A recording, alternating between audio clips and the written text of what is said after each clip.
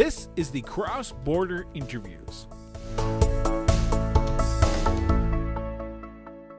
Welcome to the Cross Border Interviews. I'm your host, Chris Brown, and we are continuing our municipal series on the Cross Border Interviews. And today we are pleased to welcome to the show Town Mayor for the town of Legal, Alberta, Trina Jones. Mayor Jones, welcome to the Cross Border Interviews. Thank you for having me. This is great. I love it. So I love talking with local elected officials from across Canada, and I like getting to know who they are and why they chose municipal government. So I want to start with the question I've asked all political people on the show. Where'd your sense of duty to serve come from? I think with a lot of people, it started, when the kids hit preschool and soccer, minor sports, all that kind of stuff. So you start out with fundraising, the bake sales, and then you end up on parent council, you end up, helping with the soccer clubs and moving on to like town festivals, volunteering with all that kind of fun stuff. And my husband and a couple of friends made the joke, well, why don't you just run for council? And that started the conversation. And here we are 12 years later. Had you wanted to run for political office beforehand, or was that something that's not even on your radar? Because a lot of people say they grew up with politics, so that's what got them involved. And other people say, like you, it was a joke and the joke became reality one election. If you'd asked me 15, 20 years ago if I'd be sitting in this spot right now, I probably said you were crazy. But it really came down to, I was volunteering, I was helping the community, I wanted to do more. And so that's where it jumped to. And I've thoroughly enjoyed the last 12 years of my life. It's been a wonderful job. So let's talk about 2010 when you first entered the political arena. So in 2010, was there an issue that was pressing for the town of Legal, or was it just you wanted to give back and wanted to sort of step up and help the community in a different way than you were doing prior to getting involved? The most pressing issues at that time, I think, were, recreation for kids and young adults. There was doctor recruitment. We had a new subdivision on the go, so there was growth happening. And I had some ideas and how to help those things along. And it just evolved from there. Issues are ever changing. So, you move on from those smaller issues to, the big ones like funding and tourism and development and all that kind of fun stuff later on.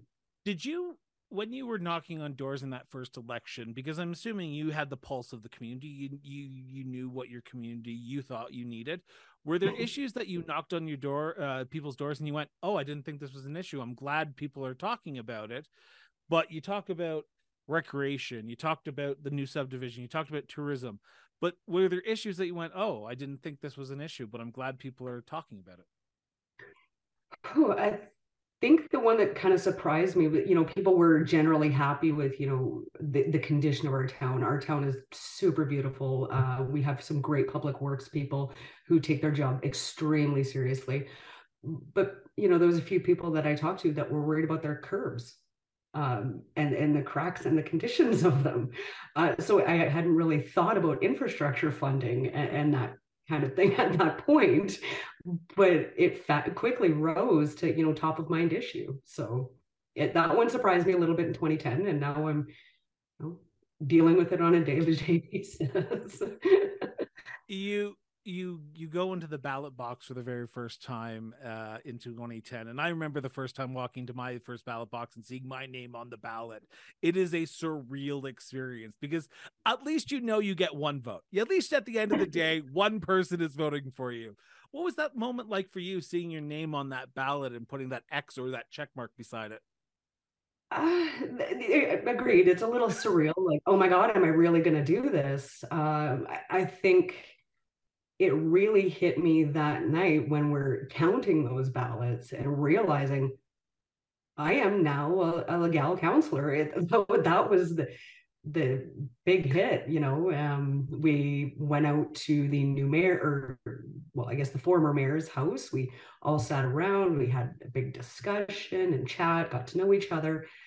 And, he shook my hand at the end of the night and said, welcome to council. And, that was the impact for me. And I think that was one of the defining moments anyway. so does that oh crap, what have I done moment ever change for you? Because you seem like a very personal person, and we've only been chatting for like 5 minutes so far, and I feel like you're very personal, very bubbly, very outgoing, and I'm like, holy crap, like I can't see how someone like you can go from this is going to be fine to, oh, what have I gotten myself into? I'm now a counselor, and the day-to-day decisions that I'm going to be making are going to be affecting my neighbors, my family. When does that moment of oh no turn to I've got this? Or is it still that, oh no, what have I gotten myself into after 12 years? Depending on the decision, every so often.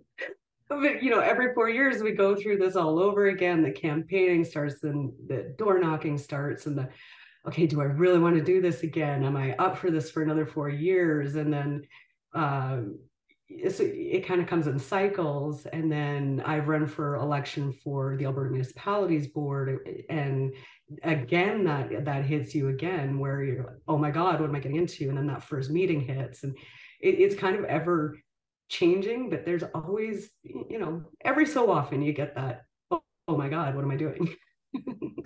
And because I can imagine, because Legal is a small community, and you can't go to the grocery store, you can't go down to the post office to pick up your mail without people approaching you and asking about day-to-day issues.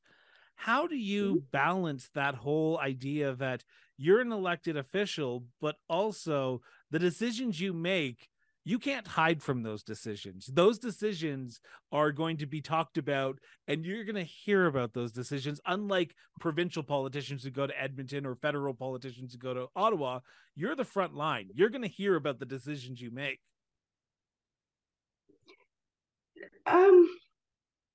Generally, people are really good.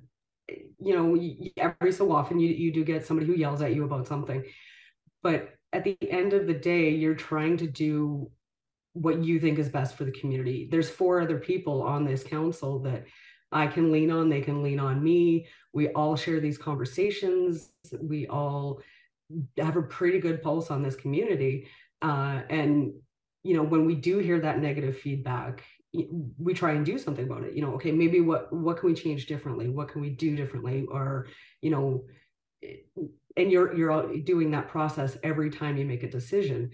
When you hear the positive comments, it's amazing, but the positive comments usually have to do with more of an operational thing, which comes back to our staff who do that amazing job. Personally, my friends know that, if we're hanging out, at wing night at the pub, politics is off the table. They don't want to talk about their jobs. So we kind of, you can maneuver around it, Okay, I have interviewed a lot of people on this show, and you were the first person that has told me, I think honestly, because I think sometimes some people are blowing smoke, but you say, when I'm out at the pub, my friends know it's just Trina right now. It's not Mayor Jones, it's Trina.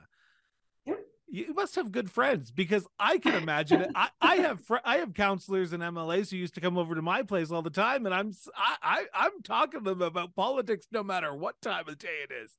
So is it important for you and even local elected officials to have a core group of supporters or even friends to sort of have that relationship with, to sort of say, okay, when I'm with you, I don't want to talk about day-to-day politics. I do that 23 hours a day already. I don't want to be doing it 24. Is it important to have that balance in your life? Absolutely. It's critical, because if you run this life, you're constantly in politics, you're constantly delving into things, you're constantly thinking about policy, you're never going to have that downtime. And I've seen it happen where, folks get overwhelmed and they don't know how to take that stress break. So like with anybody else's job, you can't do that 24/7. Your brain needs a break. Did it come easy to you though? Because after 12 years, I'm assuming you've mastered it. But for the first few years, you've probably, because anyone who gets into an elected official role, you want to do your best, right? You want to be the best, and you're willing to take those 9 o'clock phone calls from your residents, or that 8 o'clock phone call from your resident in the morning when you're getting ready for the kids to go to school. after a certain amount of time, have you found that magic sweet spot where you're able to balance that? Or are there days that you do slip into those, I'll take that 9 o'clock call because you know what? I need to, and this person's been waiting for 3 weeks to hear back from me. Oh, absolutely. I mean, it's not going to be every day. Okay, I'm going to turn off the phone at 7 o'clock. It's, or I'm going to take this day completely off. There isn't that aspect to it. Yes, you have to take those 9 o'clock calls. Maybe you're responding to emails at 6 a.m., but you still need that break time. And, there have been, Saturday nights, I turn my phone off, it stays in the house, and I go sit on my friend's patio and we have a drink. That's awesome. Or, leave the phone at home when I walk the dog. You have to do that with any job, any career, any aspect of your life, really. You have to take that time to decompress. You can't be on all the time. How does the local elected officials, particularly from a small community like Legal, balance the needs and wants of your community? Because if I go to your community tomorrow and I go talk to 100 people in your community, or even 20 people from your community, I guarantee you they will all have 20 different issues that are important to them. And that's the key thing that I want to state here is important to them. You as mayor, you as the 5 elected officials on council have to decide at the end of the day, what's the most important issue for the town to move forward while remembering the issues that your community believes is important to them. How do you balance that? Because everyone's issue is the most important to them, but you have to decide who the winners and losers are. I try not to think of it as winners and losers. Okay. I have 1,300 people in this community that I'm accountable to. One person, it's more, the pothole up the street, that's their critical issue today. Somebody else, it's the hockey rink. Somebody else, it's doctor recruitment. So we tackle those issues on a daily basis. But, when we're thinking about our road plans, we're going to address that pothole. When we're thinking of economic development, that doctor recruitment rolls into it. Maybe I'm not a hockey parent, but maybe I go up to the arena and, cheer on somebody else, or I go curling, or, different things are going to affect different people differently. But all in all, it's one big community. And when we can roll those smaller aspects into our bigger plans, it's going to make our life easier and our residents' lives easier. How important is it for communication to play into a factor in that? Because do you have to sit down with people and say, okay, unfortunately, we can't get to this issue this year, but it is in our strategic plan or in our priority for year X compared to year Y that we're currently in? Oh, communication is critical. We use our newsletter, we use Facebook, we use Instagram, we use the website, we use local newspapers, to get that information out. And if somebody comes to us and says, well, why aren't you tackling this issue? Well, we've built out our 4-year plans. We're working through our budgets. It's on the list, fiscal constraints or land or whatever other resources may not happen this year, but I promise you it's on our radar. And if it's one of those things that hasn't come up on our radar, we bring it to council, we have that discussion, and then communicate back to the residents about, what we decided on. Okay. So I'm a former communication coordinator for a town in my previous life. And I know towns and municipalities try to communicate to everyone. They do, like you said, Facebook, they do newspaper, they do bulletin boards. They try every scenario. But I guarantee you there's at least one person in your town that say, well, I didn't get it. I didn't get that notice. What are you doing? Why are you doing this instead of this part? How do you communicate in a community like Legal, where not everyone is going to say that they got it, when you only can do as much? Unless you want to spend your whole budget on communications, you're not going to be able to communicate to everyone unless you go door to door and then make sure they hear it and then say it to them 5 times to remember it. Unfortunately, that's going to be a reality with any town. Oh, you didn't hear? Oh, did you read it about it in the La Gallery? Did you check out the town Facebook page? I know we posted it 2 days ago. Oh, we put that in the free press. It's been on our website for a little while. If you go on this page, click here. Oh, did you check out my mayor page on Facebook? Yeah, aside from going, bang, bang, bang, hey, we have a hockey program going. It's you're not going to reach everyone, and I think unfortunately that's just a reality of life. But we do as much as humanly possible. And for those who didn't hear some sort of information, you direct them to where they could get further information. Now, and if all else fails, come into the office, chat with us. That's pretty easy. now, the town of Legal is a unique entity within Alberta. According to your website, because I'm one of those people that actually goes to websites and reads them before interviews, you are one of the few towns in the province of Alberta that is a bilingual community. So you're not just communicating in English. I'm assuming you're communicating in French as well.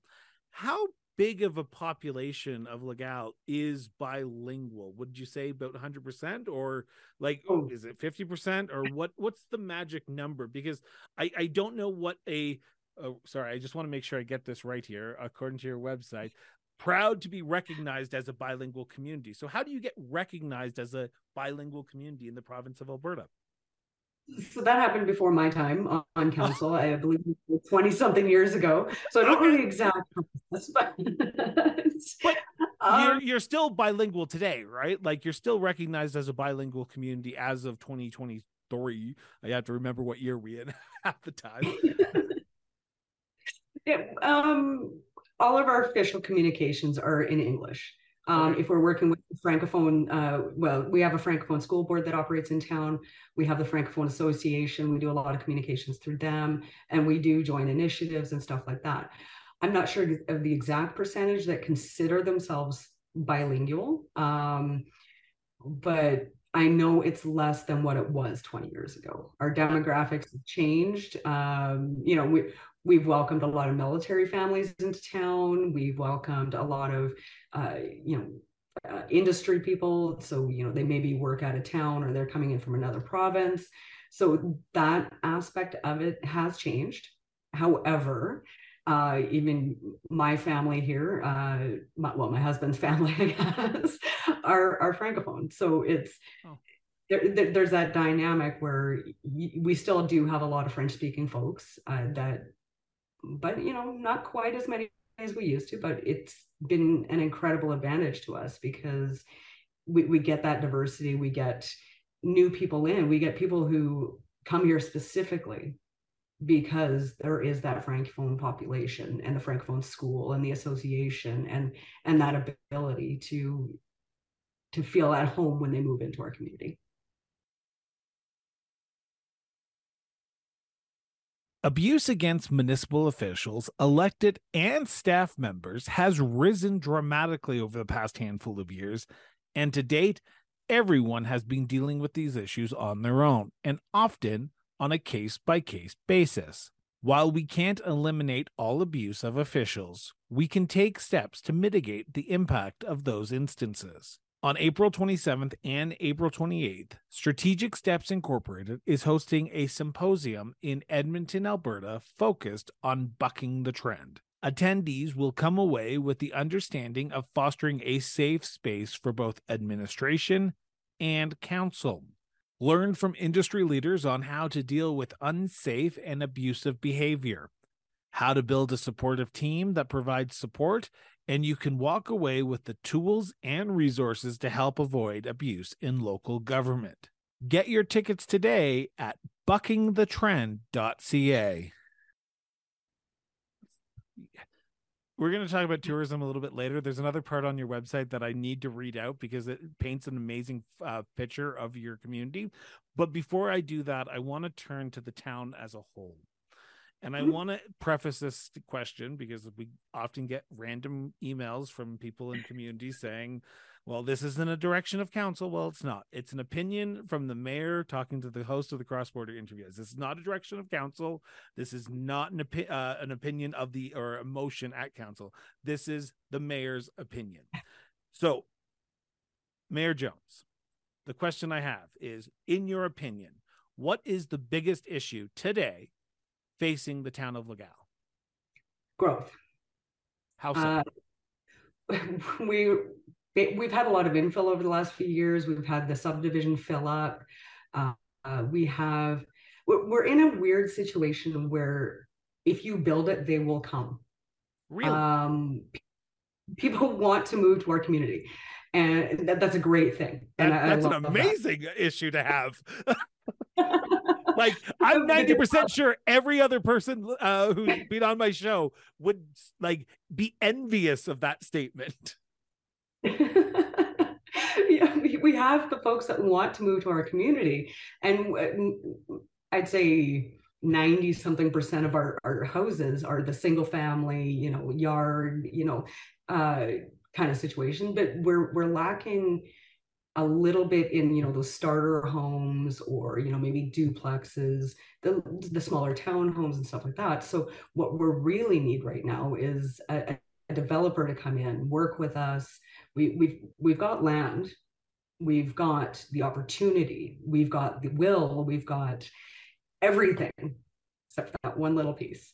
So we want to grow, we are growing, people want to help us grow. We just need that one little puzzle piece that hasn't quite happened yet.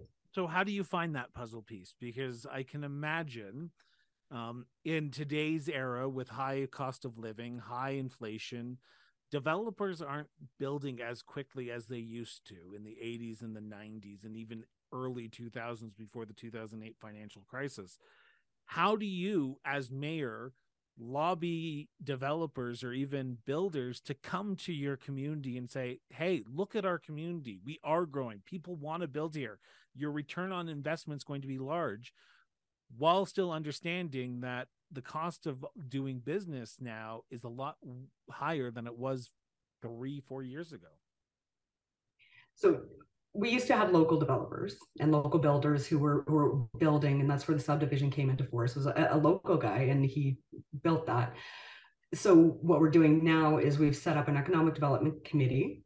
We're working with our staff. It's within our strategic plan, our MDP, our LUB, every plan we can kind of come up with. And we're moving forward on those plans now to start that recruitment, start that, I guess, networking, really showing off what our community has, who wants to be here. It's an evolving process at the moment because we have had to change tactics. So we're working through the logistics of that right now. And for those detractors who would say, I don't want that, I don't want the city to grow, I don't want the town to grow, I want it to be the way it is, because some people move to a town like Legal and they want that small town feeling and they like that small town feeling and they don't want it to grow. I lived in northern Alberta for a while, and I can tell you that whenever there was talk of a proposed subdivision, some locals would be very upset. How do you balance the needs of the small town feel against the growth that you want to see happen in your community? Because as mayor, you have to do that delicate balancing act. It really comes down to survivability of your community. Do you want to be able to go to the post office?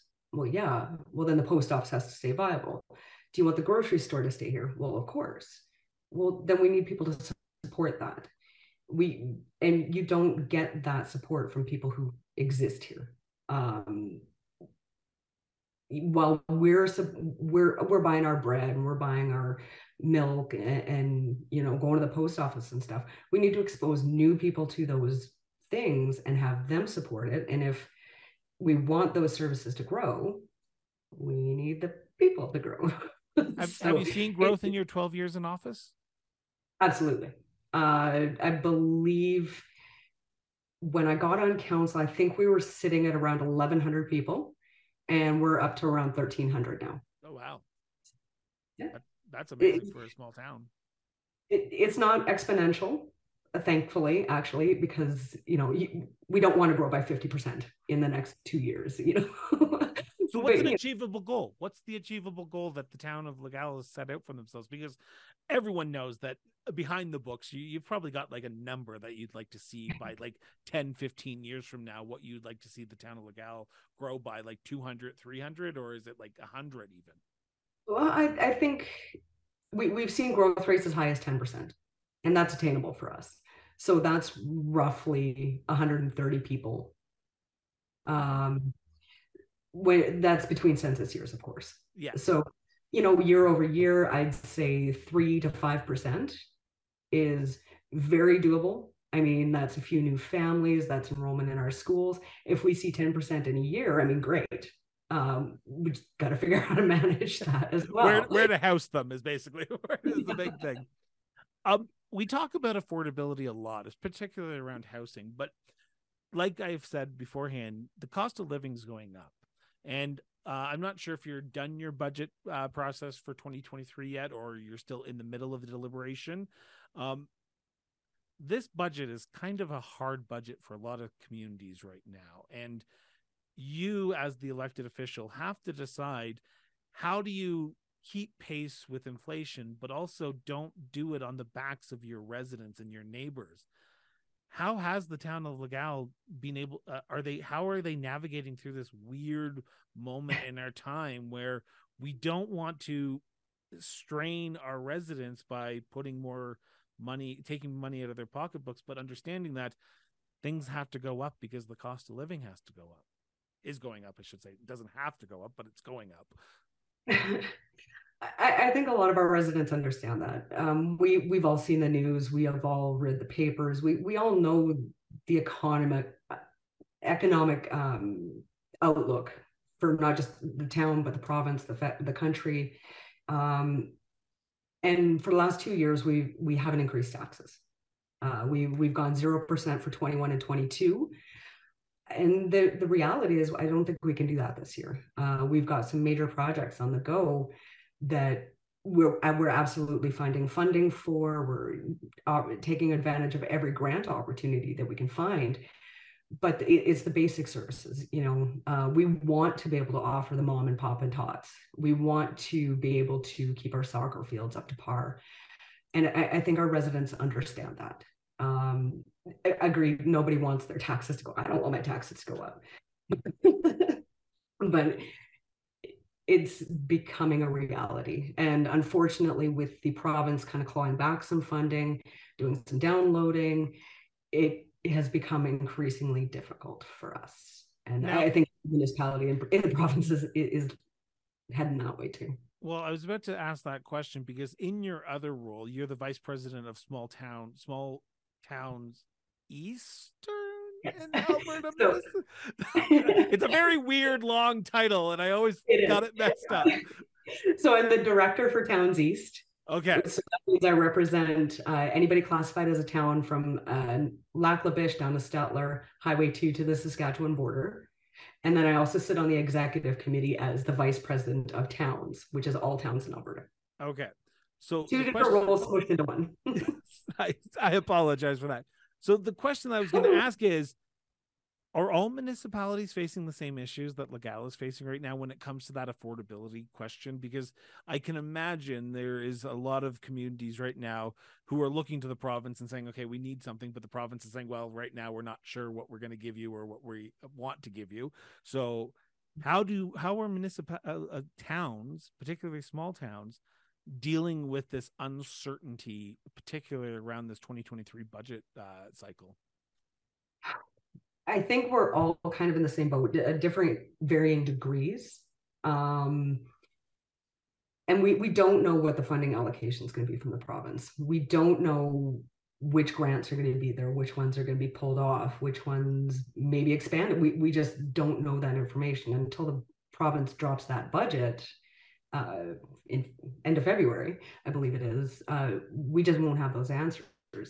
So do you budget in 2023 understanding that you don't know, so you have to like take that out of the equation when you're budgeting in a small town and say, okay, we don't know what's coming, so we can't assume that we're going to get something that might not even be on the table. So if we get it, yay, that's good, then we can actually do something else. But right now we have to budget like we're not getting anything.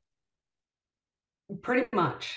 We do know Wow. our MSF allocation for 2023, and I can't remember the number off the top of my head, but we do know what that number is because it was kind of put in the budget, the provincial budget from last year. However, moving forward, we don't know what that's going to be for 24, 25, 26. So we have to budget our projects as if we're not getting any of that money, as if we're not, as if there's nothing else coming in. And that's an unfortunate thing because we see our tax bills going up and then we have to kind of justify that. Um, what we do, and I know a lot of other small towns and villages do this as well, we pass interim budgets at the end of December. So that's, we kind of allocate 50% of what we spent last year to keep us operationally sound and everything like that. And then once the education requisitions come in, the funding announcements come in, then we can concrete our budget. We do have a draft right now that we're actually going to be working through on the 31st, where we have a full day planned and sit down with administration, go line by line, try and figure out exactly what we want, what we need, and what can be, maybe moved off for a year or so. But yeah, you're always stuck in that, well, what's coming? And what's the province gonna throw at us this year? We're always in that perpetual unknown, it seems like, and particularly in local government. But I want to ask the last question before we turn to our last segment here, and that is the needs of your community against the needs of the one, because we've already talked a little bit beforehand, but during a budget cycle, you have to take all the information you have from residents, what they want, from nonprofit groups, what they need, and you have to decide. You said the last 2 years have been tough. You kept it at a 0% increase. With this year coming up, is it tougher, even though you're looking at a potential increase? Not saying that there is. As of recording, we don't know what that is. Is it hard to say, okay, we're going to increase your bill, your taxes, residents, you're going to have to understand that things do go up and we need to pay for things, but you're not going to see a large growth in the service levels that we provide. We're going to keep our service levels the same. We may be able to offer one or two things. We're going to see some infrastructure projects. The needs and wants that people are going to be requesting may not happen this year because right now we're just looking at the potential growth of the city. Yeah, so the needs of the one, the many versus the one. I mean, it is very hard to grapple with for somebody, maybe not myself, because I do know that those ins and outs of the budget process. I do know the ins and outs of the granting and all that kind of fun stuff. So we have to communicate. I like how you called it the fun stuff. I like how you call granting fun stuff. You were the first mayor to call grants fun stuff. Okay, this. It is fun because we get to go, yay, we got money. But but I'll give you a great example. We have just received a grant from the federal government for $8.1 million. And that is to do a complete retrofit on our arena. Our arena is 60 years old. It's falling apart. We've done the assessments and everything like that. We still have to come up with another $2 million to complete the project. So when we're looking for that money, or we're trying to access other grants, we're trying to budget for that, looking at our reserves, trying to figure out all of that stuff to come up with that extra $2 million. If we do this project and we get the energy retrofits, we get the expanded community areas, we get all that, it's going to benefit so many more people than just, say, a hockey club. If we do the energy retrofits, our bills go down, which means we don't have to charge our residents so much. If we can offer that extra community space, we can run other programs. We can offer that space to volunteer groups. There's a lot of, even that one project, maybe it's just one building, but there's other things you can do with that add to your community benefit. Couldn't agree more on that. Sorry, I had to mute myself. My dogs were barking upstairs. God bless Amazon that delivers during an interview. I want to turn to my last segment now, and this is my favorite segment because it's about tourism. I love visiting small communities because we often forget about the tourism draws that communities have in our province and our country. And we always talk about the big things, but I want to talk about tourism. And before I do that, I want to start with this quote that's on the Town of Legal's website that paints an amazing photo that makes me want to not only visit, but move there. So, and I'm quoting here, in Legal, you can expect that everyone will wave at you and say hi as they pass you on the street.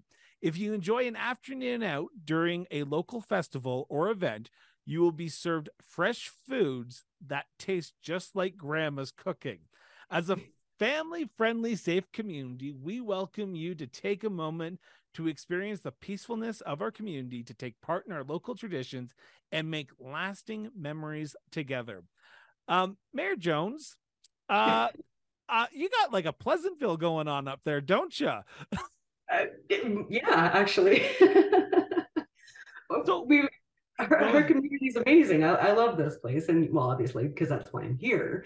But yeah, just people, drive by in the street. Maybe they're not honking at you; they're honking at Auntie Barb that's walking up the street, but you're waving anyways. It's just force of habit. You see somebody, you get a hug in the post office, or anybody waves at anybody, or you're gonna get a smile. So what are the tourist draws that people should come and see in Legal if they're passing through? Because every community has a unique situation, particularly unique tourist draw. What's the Town of Legal's? Well, aside from our numerous events throughout the year, which we're going to talk about, because I want to know what event smells like burnt ketchup, because that's what my grandma's cooking tasted like. So yes, and she knew it. Well, I don't think we got burnt ketchup, but no, we are the Francophone mural capital of Canada. So I think we're up to 42 murals, and there's kind of scattered around town.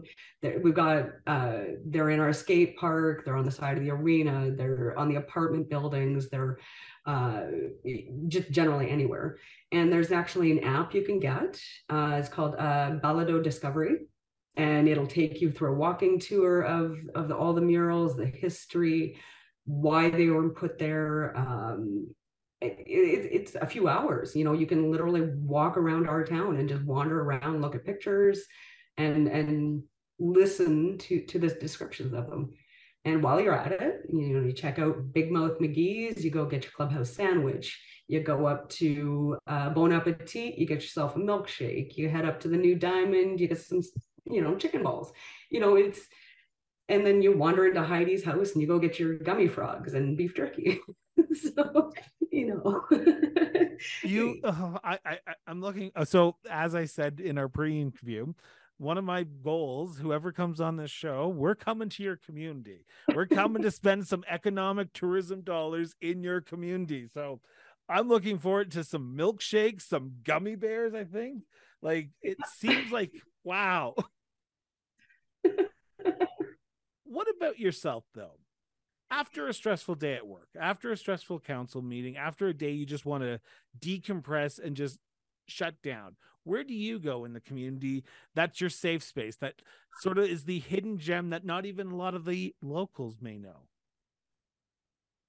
I think, I guess most of the locals would know it. Behind the church, there's our community hall, there's parking lot and whatever.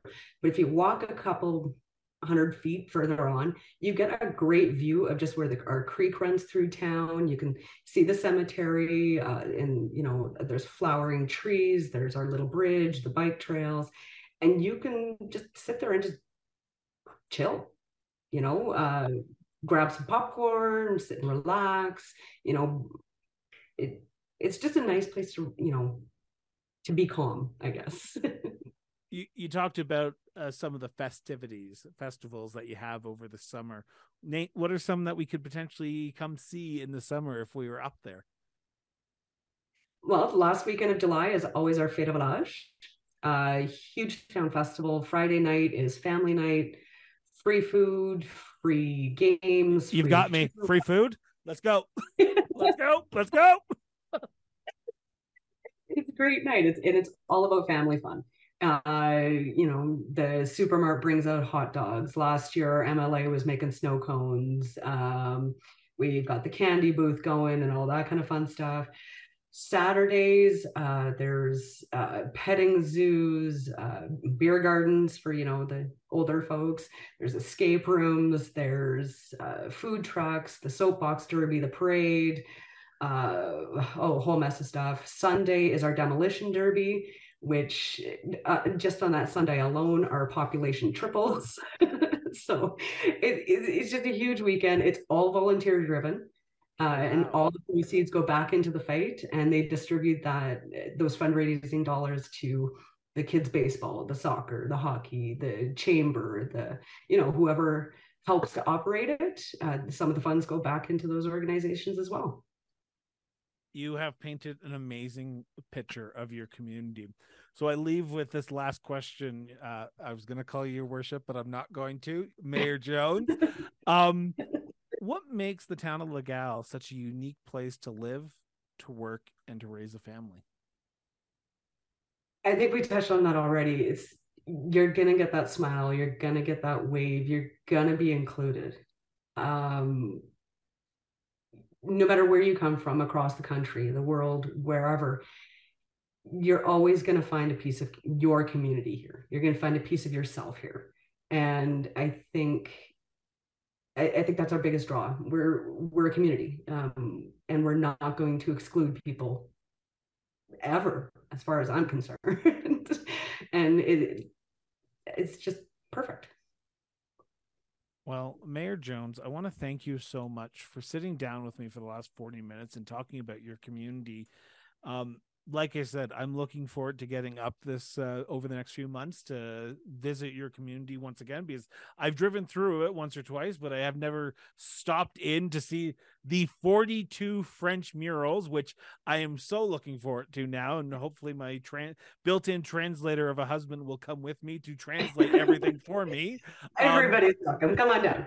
Come find me. I'll take you on the tour myself. Well, there you go. We'll go grab a coffee in a clubhouse and maybe a beer as well. So thank you so much for sitting down and chatting about your community. Oh, thank you for having me. This has been fun. So with that, as I say always, get off social media, put down your phone and go have a conversation with somebody. Helps our society, helps our democracy, and it helps us be a better people at the end of the day. So with that, this has been Cross Border Interviews with Chris Brown. Have yourself an excellent day. And remember, everyone, keep talking.